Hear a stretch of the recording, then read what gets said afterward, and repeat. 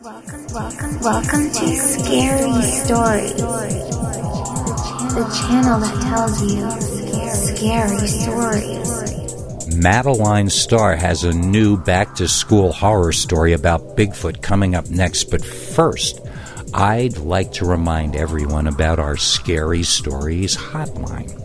804-LE-SCARY. 804 LESCARY. Call us if you want to send us stories that happen to you for us to adapt for the show. You can also still email Peter at peterbernard.com as well. And now,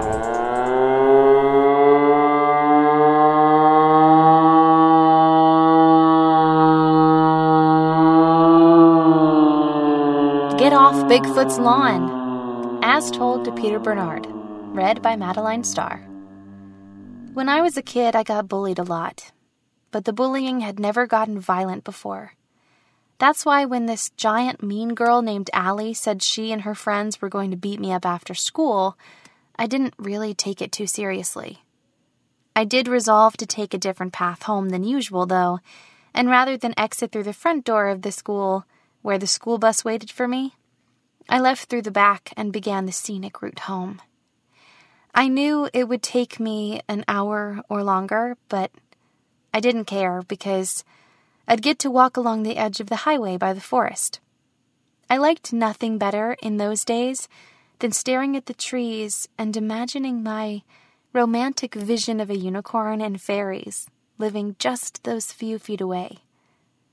A big hunk of grass and dirt smacking me in the face quickly brought me back to this reality, covering my face in dirt like you'd see in a cartoon. As I coughed up dust and pebbles, I saw Allie and her two friends emerge from behind the bush they had been waiting in to ambush me from behind. I felt a little dizzy, but this seemed impossible. I hadn't told anyone of my plan to walk this way, and I had only done it 2 times before. Had Allie been spying on me one of those 2 times? What made her so interested in me that she would want to know so much about me, only to use it to hurt me? The entire world seemed so illogical at that point. I felt more than a little queasy. All 3 girls were shouting things at me, but I already knew at that age that it didn't matter what they were saying. They may as well have been barking like dogs. They were just expressing fear and rage for some reason. My shrink once explained all this to me. Then Allie took a step toward me and actually pushed me. The first time she had actually ever even touched me. I fell backwards, hard on my butt. I started crying, and the dirt on my face started getting muddy. I don't think it really hurt that badly. I was just crying because nobody had ever done anything like this to me before, and I didn't understand why these girls would go this far. Allie and both the girls stepped forward with angry smiles, and I covered my face with my arms in fear of what would happen next. But what happened next came from behind, not in front. We suddenly, all 4 of us, got blown down with a sound so loud that it almost felt like a physical wall of matter hitting us like a shockwave.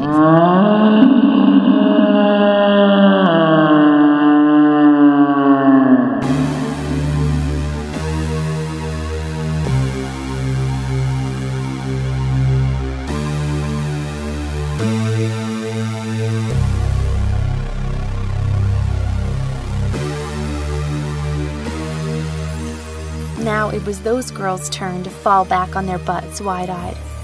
But they didn't stay down for long, getting up and running away, screaming and crying back in the direction I had come from. They had seen what made that sound, and it sent them running. From my seated position on the grass, I turned to see for myself. There was a very, very tall, very, very old-looking man there, covered in straggly long gray hair all over his body. He didn't appear to be wearing any clothes, but he was standing behind some foliage, so I couldn't be certain. He was staring down the road after the bully girls, watching them run away. I gasped in shock, but he never reacted to me. I wondered, like a kid, if he had yelled to get the girls to stop attacking me. But he just grunted one more time in their direction, turned around, and walked back into the forest. He wasn't trying to save me. He was just telling those girls to get off his lawn.